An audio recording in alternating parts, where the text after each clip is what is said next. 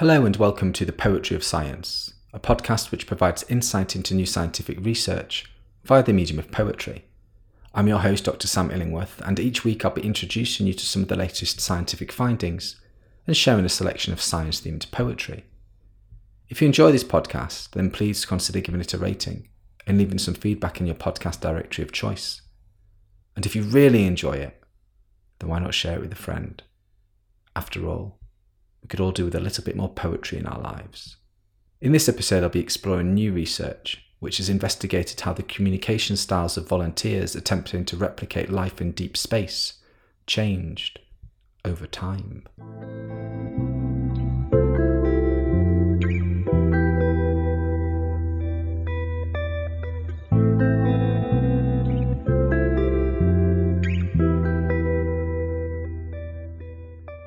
Drifting into pseudo-space, you count imaginary miles falling past your vessel in their artificial multitudes. Volunteered to exile, you reach out across the simulated cosmos for words that might never come. Wearing worries like a patchwork cloak, sadness, fear, rage and hope, a menagerie of feelings that gently coalesce with time, the reality of your cohesion, buried deep amongst the autonomy of your escape. This poem is inspired by recent research published in Frontiers in Physiology, which has found that the communication styles of people living in deep space are likely to change over time. At its closest proximity, Mars is still almost 55 million kilometers away from Earth, making communication delays and supply issues between the two worlds unavoidable.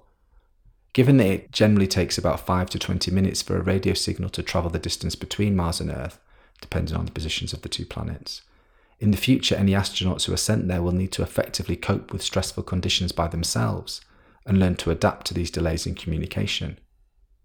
In order to test what this will be like for such future astronauts, scientists have conducted isolation experiments here on Earth. Such experiments have previously revealed a physiological detachment from mission control among the participants, raising fears that this could lead to resistance from future crews in deep space. In this new study, volunteers took part in 2 isolation experiments dubbed Sirius, the Scientific International Research in Unique Terrestrial Station, which were conducted across periods of 17 days and 120 days respectively, in a facility in Moscow, Russia. These volunteers were chosen so as to resemble a mixed-gender international crew. During the 120-day mission, the researchers recorded 320 audio conversations with external observers, lasting 11 hours in the first 10 days alone. However, this fell to just 34 conversations lasting 77 minutes during the last 10 days, thereby showing that the crews underwent psychological autonomization, becoming less dependent on mission control.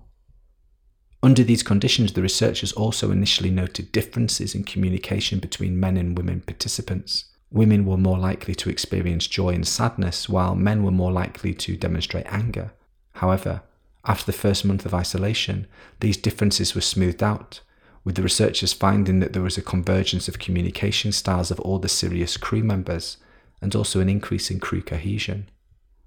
While further research with additional volunteers is needed to help corroborate these findings, this increase in cohesion looks promising for future solar system exploration, or indeed for any other teams living and working in isolation on Earth.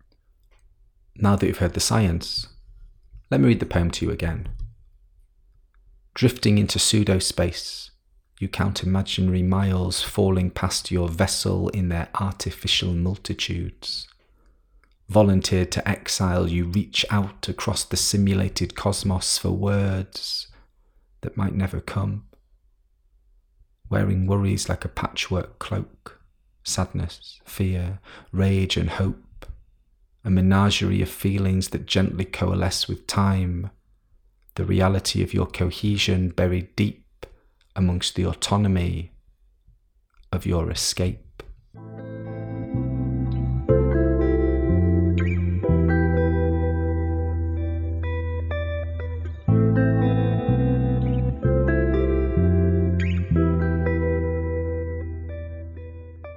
In this section of the podcast, I like to share a poem written by another poet on a topic related to the science that has been discussed so far. In this episode, I'll be reading Space by William Burford. William Burford was an American poet who was born in Shreveport, Louisiana in 1927. Burford attended St. Mark's School in Dallas and continued his early education at Shattuck School in Minnesota, where he roomed with the late actor Marlon Brando. He continued his higher education at Amherst College in Massachusetts, where he received his BA in English, and went on to receive his master's degree and PhD from Johns Hopkins University in Maryland. Burford published 2 books of poetry in his lifetime, A World in 1962 and A Beginning in 1968. And his various accolades include the Bromberg Award for Excellence in Teaching, awarded by Congress, and being the first recipient in 1963 of the Walt Whitman Poetry Award. Burford died in 2004 at the age of 77. Space by William Burford. In the air instruments circle, ours, theirs, recording, signalling the world, but at heart we do not care. These wonders turn ordinary, but it is in our hearts that we are lost or spared, for a minute searching each other's faces, the instruments travelling there, appearing and fading, as this were space, were night and pale day.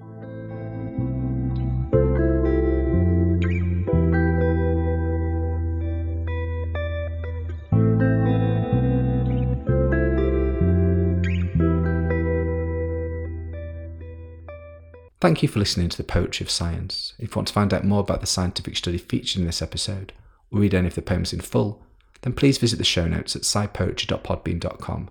That's scipoetry.podbean.com, where you can also find out how to get in touch with any questions or comments you might have.